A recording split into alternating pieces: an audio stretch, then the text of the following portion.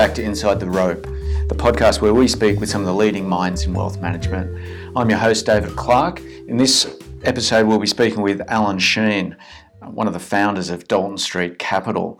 Alan's been a very successful manager of money in the markets for a number of years. His career spanned head of proprietary trading with Credit Suisse, also chief investment officer with Challenge, and also an investment position with AMP. Alan's an incredibly intelligent person, you'll see, rather unique background into the industry, and also quite a different, unique way of investing money that has really performed outstandingly well. Since the fund's been running, they've had a compound annual growth rate of 19.9% per annum. If you've got any feedback, as always, please email that through to me. I hope you enjoy this podcast as much as I do. I think you'll agree that Alan's a really interesting guy. Alan Sheen, welcome Inside the Rope. Thank you. Alan, if you want to start off by maybe giving us a bit of insight to your background and what drew you to investing? Yeah, sure. It's an interesting trip and journey that most fund managers make. I was a kid growing up in outback town in New South Wales. I was pretty good at maths and science, so I took myself off to the city and studied engineering. Ended up spending 8 years in aeronautical engineering and gas turbine research and development. And when people hear that, they think, oh, okay, well, obviously you're working on jet engines trying to make them go faster, but actually what you're trying to do is actually make sure they don't stop first and foremost, and if they so happen to go faster as a intended consequence of that process, that's a really good outcome. So what I'm doing now 25 years later is actually probably no different to what I was doing in research and development for jet engines. I engineer clients' portfolios to make sure they don't stop, i.e. lose money for the client, and as an intended consequence, if we make money out of that, it's a nice outcome for the client, and we've managed to make money for clients for the last 21 years. Fantastic. And how did you make the transition from aeronautical engineering and that area to finance and advising and running your own fund? Well, sometimes I think, as most of us know, that it's not what you know, it's who you know. And I had a friend whose father ran a family office in the US, and he took us both on as analysts without any experience, just engineering degrees, to come and work for him. And this family office, when we joined, had about 300 million under management, based in the US. And when I left 8 years later, it had a little bit over $1 billion in funds under management. So I can't claim responsibility for all of it, but I was at least standing close by when it happened. And tell me about the style of how you manage money. The first 2 years of my career, I had the same style as most of the people in the market. I was a fundamental analyst.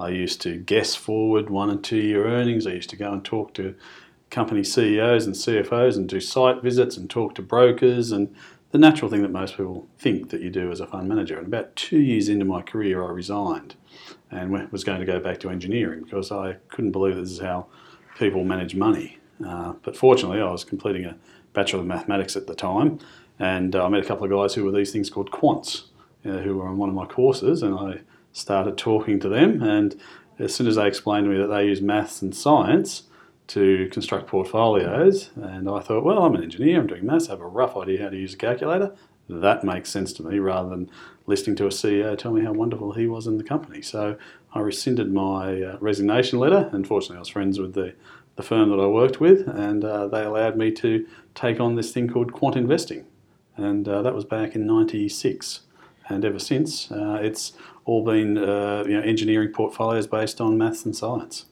So I think most people understand fundamental investing. They might think of people like Warren Buffett and trying to work out the intrinsic value of a company based on its future cash flows, and then trying to find these gems where they're mispriced and buying them and holding on to them until the market wakes up and realises they're worth a lot more.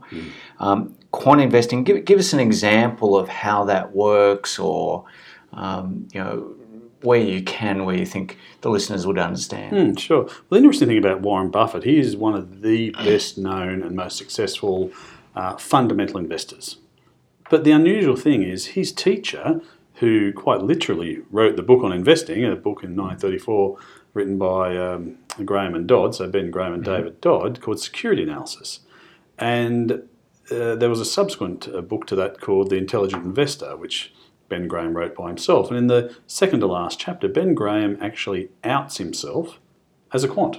So he has 9 rules of investing, but in the second last chapter he says, well, you can either do all 9 or just do 3, and you'll get the same outcome with a lot less work. And these are just simple quantitative factors. So these are factors of regressive 10-year PEs. So you just look at the last 10 years EPS, so earnings per share. Take the average of that number and divide it by the current share price, and that gives you a different PE to what people look at these days in a fundamental point of view, because fundamental investing is all about what we facetiously say, guessing. Because that's what they do. They just guess what a number will be in the future and extrapolate that forward. Another aspect is we look at dividend yields, and that's a regressive again. So we only look at what the company's done, not what we can guess they'll do. And then the final factor is earnings yield. So the combination of 10-year regressive numbers and 1-year regressive numbers, it's quite amazing how powerful a tool that is. So we have no need to speak to companies or even know what the company does. We only know them as a ticker symbol. What sort of conditions do you need or want? So when you wake up in the morning, what are you wishing for that makes your performance better than it otherwise would be? I guess we don't take any view or have any feeling towards the market. I think, as a lot of people will say, I'm the most boring barbecue guest, because people will hear, there's Alan, he runs a hedge fund, and people are very interested in talking to me about where the Aussie dollar is going or where the market's going. And I always say, look, I can tell you where I think the market's going. I think the ASX will be up 10 points this year, plus or minus 500 points, because that's telling the story. That's not. I'm not trying to entertain them by guessing exactly where it will be. We just need the market to continue as an orderly market for the underlying equity portfolio that we run. And over the course of our investment horizon, which is 5 years, we've consistently outperformed the index by sort of 6 or 7% per annum. And all we need to do is those stocks that we buy. We just need the market to recognise that these are good value, which sometimes it can take a little while, sometimes it can happen straight away. But we just need orderly markets. We're the same as any other investor, whether it's value, growth, fundamental or quant. We will struggle in times of crashes as well. And that's why we run a short-term trading strategy over the top of our portfolio. A short-term trading strategy. Elaborate a little bit on that for our listeners. So the way this fund's developed is we run an underlying equity portfolio. We run somewhere between 25 and 50 stocks. And essentially that's what I'd classify as a lazy portfolio. And the best thing that you have with a portfolio is inventory. And brokers want inventory because they want to use it and they want to hand it off to other people so they can short sell and run other hedge funds. But what we use our inventory as collateral to trade the futures markets. So when you say inventory, the companies that you own, the positions? Yeah, the position. So if we have a $100 million fund, that gives us $100 million worth of inventory that we can use as collateral to then trade a managed future strategy. So we run on top of our equity portfolio another short-term trading strategy where we will enter managed futures positions at the commencement of the day and exit them at the end of the day. So overnight you still only have your equity portfolio, but during the day for any large market movements we can capture those market movements through futures positions. And the interesting thing is the futures side is actually uncorrelated to the equity side in normal market conditions, and then they become negatively correlated in extreme market conditions, so extreme high volatility where the market's normally crashing, or extreme low volatility like we've experienced in the last 3 years. And they just offer a really good trade-off, and that's what gives you an absolute return, and hence why I've had 21 years of positive performance. So let's just back up a little bit there. Use the term we, and I assume you're talking about Dalton Street Capital. Can you talk us about how you came to form that and why? And then also the 21 years of performance, how that fits into that picture. So I've been managing money for 21 years, started off at the family office that I spoke about, and then moved into more of the institutional world, I guess, for a better description. So I was a senior portfolio manager at AMP Capital, managing a $9 billion book. I was the Chief Investment Officer at Challenger, running a $16 billion book. But I was always running this underlying strategy throughout all those jobs. And then in the last year, in 2010, I joined a company called Credit Suisse, which most people know, and they wanted people to manage their own balance sheet. So they had quite a bit of lazy capital, and I was brought in to manage that balance sheet. And there, I met the head of equities, Nick Selva-Ratnam, and he and I thought it was a great opportunity to develop a fund that creates an absolute return and has all the aspects of the non-correlation and the uncorrelation and spinning off capital. We thought it'd be a great product to sell to clients, and we did that in 2016. So we're 2 years into the journey. So head of equities, Credit Suisse, head of proprietary trading, who I was. We took our first draft choice of a quant analyst with us, and we've had a really good start to the business. We're the top performing managed futures manager in the world for 12 months to the end of January and 18 months to the end of January. So we've had a little bit of luck at the start, and it's going quite well. We now have a team of 4 of us in the investment team. Interestingly enough, people ask us about our background. So you have an engineer, which is myself. Nick Selva-Ratnam's a civil engineer. Our first draft choice, Argy, was a computer scientist, and we've just recruited a new member to the team, and she's just finished a Masters of Physics. So you can see we're more of a research organisation than a finance firm. And you're rolling out returns that are around, historically, in the Dalton Street Fund at 19.9% per annum, I think. Yeah. Is that reasonable to expect that to keep going, or where would you set the expectation for this type of strategy? We don't forecast markets, we don't forecast returns. So over the last 21 years, we've had returns somewhere between 3% and 77%. So based on history, we'll probably fall somewhere in between those numbers. I know that's not the answer you want, but that's the answer we give. Let me reposition. What's the objective of the fund? Our objective is absolute returns over rolling 3-year periods. So we don't believe in forecasting anything, because what we find is our algorithms are based on behavioural biases. And people have heard of neural networks and AI and all these buzzwords. So it's really just pattern recognition, that's all it is.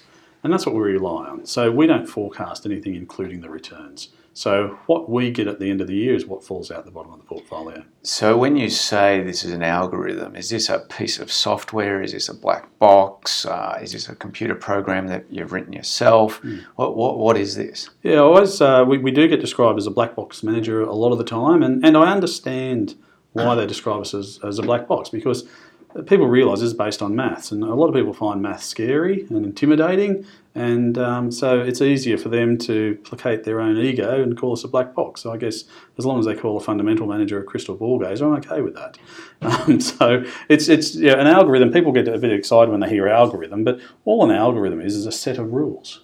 And if you think of Pythagoras' theorem that we all learnt at school, that's been around for thousands of years. So these scary algorithms have been with us for a long, long time. It's just that people don't have the interest, and some may say rightly so, to dig down and develop their own algorithm. So our algorithm is a software or coding element that I started a number of years ago.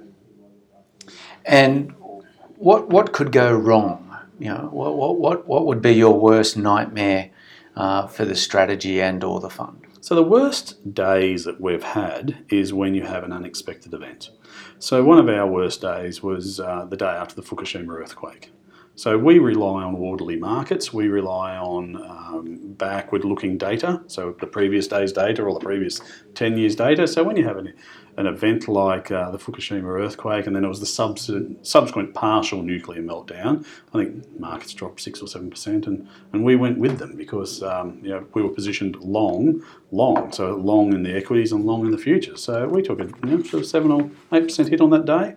But then by the same token, it's just luck whether you get that way or not. When they'd basically unpegged the Swiss franc a number of years ago, we were just lucky to be on the right side of that, and we made, I think, 7 or 8% on the upside that day. And so it swings and roundabouts. It's just unpredictable events like a natural disaster, government intervention, or central bank intervention. Otherwise, we just operate in an orderly manner each day. And is the strategy constrained? You'll hear a lot of managers talk about, well, I'm in the small cap space, so in the Australian market I need 300 to 500 million. For the type of positions you're trying to exit or enter or execute that strategy, do you have a feeling for constraints? Or? Yeah, we monitor it very closely because we're constrained by the futures market, not the equity market. So when you think about it, if we have a $100 million portfolio or mandate, we turn over 200 million of that a day. So we in and out the whole portfolio in one day. So it's very important for us to source liquidity in the markets. So historically, around the 2006 to 2008 era, where there are lots of prop desks and proprietary trading desks at banks, people were trading quite extensively. This is a strategy we were running at sort of $1.5 billion. These days, we have a hard capacity limit of $500 million. So quite easy, everyone can do the maths on that. The volumes in the futures markets when we trade are a third of what they were pre-GFC and during the GFC. If that picks up over time, we'll probably run the fund up a little bit larger, or if they keep dropping off, we'll run it a little bit smaller. Notwithstanding, in theory, if we wanted to, we could run this strategy at $3 or $4 billion if we wanted to, but there's no way we would achieve those 20% annualised returns. And what's the funds under management at the moment? Funds under management, we're ticking along about $80 million and bringing in somewhere between sort of $10 to $15 million a month.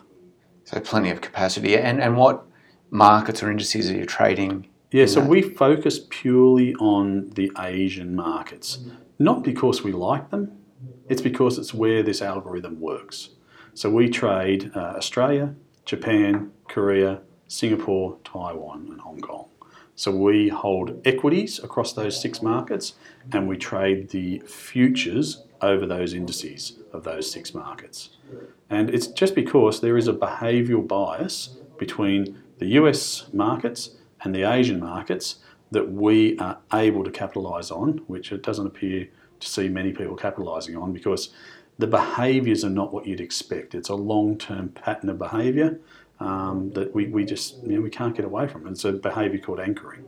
And is this far away from, we wake up every morning, the first thing we do is check Koshi or whoever else is going to tell us what happened overnight in the US? Yeah, that's the thing. We're all trying to make more money than the next person, but we're all relying on the same data. So how on earth are you going to make more money than the next person? The first thing we hear on the radio, TV or morning meeting is what the US did overnight. And because the way our minds work, and because generally our minds are quite lazy, we rely on things like heuristics, for example, where we take complex problems and trying to sort of dilute it down to very simple answers. So when we hear that, let's say the US was down 2% overnight, we anchor on that number, for better or worse, because essentially we're a little bit lazy. And then we will act and behave in the markets that day based on that anchoring behaviour. And what we do is we've written the algorithm to capitalise on that anchoring behaviour. And this is the good thing about algorithms, is that you don't have to be right all the time. In fact, our algorithm's only right 56% of the time. 56. Yeah, and this is what I love telling my friends who are still engineers. I think, if planes fall out of the sky if you're not right. That's right. If I was running 56%, I certainly wouldn't be holding down an engineering job very well. But you're in the finance world and you're a rock star for getting it right 56% of the time. It's quite extraordinary, and we're quite fortunate where not only do we get it right 56% of the time, the days we get it right, we make 16% more than the days we get it wrong as well. So you're getting the benefit of a positive hit rate, for a better word, and the benefit of a positive skew, i.e. making more money on the days you make money than the days you lose money. And so it's just that little bit every single day, and that's how you end up making outsized returns. So Al, it sounds like you're a bit of a fan of Daniel Kahneman and moving fast and slow and the behavioural finance elements of that, and you've built an algorithm that takes advantage of some of those missile anomalies, if you like. Yeah, well, people have asked me, where did you come up with this idea? This is an unusual idea. We don't see too many other people doing something similar. And I'm quite honest when I say the people that I was reading at the time have nothing to do with finance. Notwithstanding, Danny Kahneman and Amos Tversky did win the Nobel Prize in economics, even though they're both psychologists. So I was reading Kahneman and Tversky, or Tversky and Kahneman as they used to call themselves back then. I was reading The Origin of Species by Charles Darwin, which again people think is quite unusual, but what I found in there was a schematic on one page in there that shows the behaviour of whether it's humans, birds or anything else, and it shows that our behaviours don't really change over 10,000 year periods. We may look very different to how we started, but the behaviour doesn't change. We're still acting as though we're running around the African savannah 250,000 years ago. And I was reading another, person that Kahneman and Tversky refer to quite a bit, which is Phil Tetlock, and they're very much based around anchoring behaviours and behavioural biases, and it's incredible how humans can't escape those. So what are you reading now? At the moment, I'm rereading Security and Analysis. So I lead a very exciting life, as my wife says. That's a 725-page book, so the original 1934 edition. Wow. Which is quite exciting for me. So I actually reread a lot of books as well. So I'm back to rereading The Origin of Species. And another book I'm actually reading is I actually read a lot of fiction as well. People don't realise that there's a lot of non-fiction embedded in fiction. So there's a great book by Christopher Isherwood called A Single Man. This was made into a movie a number of years ago. People may know this, the title. But it just gives you a very good insight into the way people were thinking in the 1960s around the Cuban Missile Crisis. And you look at their behaviours there and you just go, okay, hang on. They're acting exactly the same way as we're acting now, as they were acting in the First World War, the Second World War, and previous wars back to the Civil War, which is as far back as I've probably read as far as wars go. And it's just a really good reference point as to go, no, I think I'll stick with what I'm doing. It seems like behaviours still haven't changed. Is it all hard copy reading, or have you adapted to Audible or other things? No, I'm hard copy. Old school. Yeah, there's something about just the tactility of a book. I do like that. And then obviously you put it up on the shelf as a trophy of something you've read. Changing tack a little bit, Al, this type of strategy, how do you see it fitting into a portfolio for a high net worth individual that's trying to build out a portfolio that's robust? Another, answer people don't like, as I give them at barbecues about when they ask me about markets, is I don't have any opinion on how it should fit into a portfolio. That's not my job. My sole job is to make as much money as possible for the client. It is the financial advisor's job, like yours, is to figure out where it goes into a portfolio and how to blend it in. So I subscribe to the Sir John Templeton school of thinking is my sole job is to make as much money as possible. You guys figure out where it sits. You've just offered a nice pad to that one outside the off stump to let it go through to the keeper. Yeah. Look, I'm very much about you stick to your skill set. As far as I'm concerned, I kind of facetiously say I don't have a lot of interests outside of my day job, and I don't. I remember telling someone I finally subscribed to Netflix, and they said, "Oh, great! What was the first show you watched? Was it, or House of Cards, or all these different shows?" Dirty Money. Have you seen that? Dirty Money, or these sort of things. No. There was a series on algorithms. And that's what I watched. A series on algorithms. Gee, Al, I'll have to take you out. I know. That's partying down for me. It'd be fair to say that most research houses and most, advice firms would tend to put strategies like this in somewhere between 5 and 20%. Is that what you see? I'm not asking you to endorse it. No, absolutely. So we're seeing clients put us in the alternates basket, of which the allocation is somewhere between 5 and 20%. We have seen some firms place us in the equity basket. And I've asked them, well, what is your reason for doing that? And the reason they say is because we exhibit all the underlying returns of an equity portfolio in low volatility conditions, but we have the protection of the managed future strategy embedded in our portfolio. So therefore, their argument is, well, now I don't have to make the asset allocation decision anymore. So when equities start to have a rough run, as will ours, our managed futures kick in and we start generating the returns from managed futures. So for example, in 2008, where people were seeing drops of 40, 50, 60% in their portfolios, our equity portfolio was down 40%. But our managed futures were up 100%. So our net return was 60% in 2008, where most people were down 40%. So repeat that. The net performance for our fund in 2008 was positive return of 60%. Wow. Yes. So that's why people look at it and go, okay, this is great. I don't have to make an asset allocation decision here. Takes away the concept of timing in the market, which again, I'm not a believer of timing in the market. So you enjoy the equity market returns, but you enjoy the protection when the market collapses. And that's taken through the futures. Al, can you tell us a little bit about artificial intelligence? It's interesting. I constantly receive as many questions about artificial intelligence as I do about Bitcoin. And interestingly enough, this is probably maybe the third or fourth AI boom that I know of, because neural network or artificial neural networks were invented back in the late 1940s by a psychologist in the US. I can't remember his name right now. And he developed the concept of trying to come up with our natural brains learning and putting it into a computer program. So this has been around for, going on to 80 years now, and I don't know why the sudden excitement about it now. So, third or fourth, I guess, boom. The last one we saw was in the 90s, where people were saying, we're running these AI style of portfolios, and they collapsed and most of them closed up shop. So I was a fervent, I guess, disagreeer with them then, and I am now, because at the end of the day, AI isn't really what you think. I was using AI back in the late 80s as an aeronautical engineer, and we could never, ever, with the resources that we had, come up with anything that was meaningful. I've spent 20 years now in the investment world trying to come up with what you'd call AI or artificial neural networks, and we can't find anything that's persistent. So I think it's like anything. It's like Bitcoin. It's a fad, but it just happens to be the third or fourth fad of AI. Only in the area of investment management and investing, or more broadly in society, do you see that as a fad?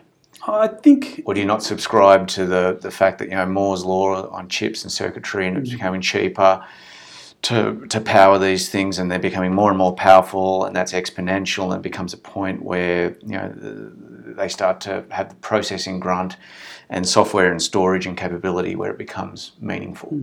I try and think of things really simplistically. So when it comes to AI, who has to program it? Human. The human has to program it. So you're limited by the human's capacity to program it. These things aren't like we see in the movies where they'll rise where up. They learn the point of singularity, right? That's right, exactly right. And then they rise up and kill us all. Where the machine becomes smarter and better than us. Exactly right. It can't become smarter than the person who's programmed it. It's as simple as that. So that's why I think we'll struggle to see these AI-type funds ever have any significant outperformance. How does that compare or contrast with, I think I might have read where you were quoted as saying, it's 95% of the time where there's a crash on a plane, it's when the pilot's got his hand on the stick. So how does that, is that a correct quote first? And then secondly, how does that then play into where you're saying, well, hang on, it's not all about the automation? Yeah, the statistics are probably roughly about right, but I'm one of the few people who would hop on a pilotless plane because I feel safer with a computer running it rather than a human running it. Isn't that artificial intelligence? No, because again, a person has programmed it. It's already programmed. Yeah, okay. So straight away you have a terrain response system built into the computer there, because we already know what the terrain is. And so some human just programs, we want to be 200 feet above whatever prevailing terrain is, and it just stays over that prevailing terrain. So you're really talking about the concept of the machine learning and progressing to learn from that in terms of artificial intelligence and investment, as you can't see that as working. Exactly right. So you think of a terrain response system, they don't add an extra foot of snow on the top of on top of a mountain every time they fly over it. Notwithstanding, the human can program that and say, okay, well, in March we have an extra foot of snow on it. In September there's less than 1 foot less of snow. So that's how you program it. So there's not the computer's not flying over and going, oh, that's right, yeah. So I'll just add a little bit more to it now. It's all pre-programmed. Are you actively looking at other behaviours or markets that you can apply either a new strategy to or this strategy to? That may work as well? I've spent a long time trying to apply this strategy to other markets. So we've tried to apply this strategy, this behavioural bias, to bond markets, foreign exchange markets, commodity markets. We've tried to apply it to the US market, European markets, and other markets. But what we've found is this behavioural bias, i.e. anchoring on the US's behaviour, is unique to Asia Pacific. Because when you think about it, the Americans don't anchor back to our market. No, they don't tend to turn on Koshi. Exactly. To work out what's happened in Australia. He doesn't have that broad appeal. As much as I'm a fan of his haircut, he doesn't have that broad appeal. The thing is, there are so many different behaviours out there, and there's so many different patterns. So I always say there's 1,000 ways to make money in the market. Just pick one or two and stick to it. Where you fail is switching between strategies. So we've tried to apply this to a lot of different markets. It only works in Asia. Because people say to me, oh, you obviously like the Asian markets. I have absolutely no feeling. I feel the same way about markets as they feel about me. I have no feeling. It's just where this works. Notwithstanding, because we're filling this fund so quickly, we'll close capacity very shortly. We're just, next month, we're incubating a new fund. And it's a similar principle. We have an underlying equity portfolio and we have an overarching futures trading strategy. But what's different about this is a global strategy rather than an Asia-Pacific strategy. So the smart people out there would have picked up, well, how can it be a global strategy when you just said it doesn't work anywhere else? It's because we're using a different pattern recognition strategy. So this strategy that we're running the new funds, futures on, is trend following. So instead of trading 6 Asian markets, we'll be trading 73 global markets across commodities, soft commodities, hard commodities, FX, equities and rates. And how does that compare or contrast to something like a Winton or what the market would call commoditised CTAs? It's going to be as commoditised as the rest of them. They all do the same thing, as we will too. So when you think of a Winton Capital, Aspect Capital, AHL, notwithstanding, they all were born out of AHL, yes. maybe an AQR. They are, this is bursting the bubble of, these firms having 50 PhDs working away on new strategies. They are actually all doing the same thing. The only difference that they have is they'll be operating on different universes. So some may only use 30 contracts, some may use 130 contracts. Some may use, say, 20 basis points worth of risk per trade. Some, like Winton, may only use 2 basis points or 4 basis points worth of risk per trade. So it is the same trend following strategy because we know it works.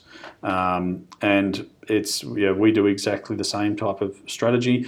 We run what is called a medium term trend following strategy. So we wait to see these contracts, these futures contracts, hit 50-day highs or 50-day lows, and then we go with the trend. So if it hits a 50-day high, we buy it. If it hits a 50-day low, we sell it. Mm-hmm. It's very simple, and it all comes back to it's not so much the strategy, because you could run a strategy that's a 25-day trend following strategy or a 100-day trend following strategy. They all work. What it is it's the discipline to follow it day in and day out. So execution is very important. Mm-hmm. How is this a scenario where having a faster pipe, being closer to the exchange, the grid? You hear these stories, you watch these Netflix things where they talk about people who dug through and built, wires straight into the exchange so they were quicker, or etc. Moved next door to them so they could have, a millisecond benefit. Does that affect your strategy? No. So that's your classic HFT or high frequency trading. Yes. That sort of hit its critical mass when they started talking about doing the orders by microwave technology. So therefore, you no longer even have the resistance of the fibre optic cable, and that's when the exchanges went, okay, that's enough, fellas. We're just sticking to the fibre optic cable. That's the only advantage you're going to get.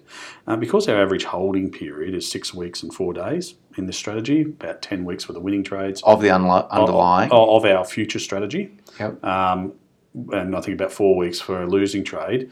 It doesn't really, we don't have this huge need to get in and out quickly. So we can take up to a week to get into a trade and out of a trade. So we just write our own algorithms to execute our orders in the market, and they go straight to market. So we don't even talk to a broker. Al, thanks for joining us Inside the Rope. Thanks very much for your time.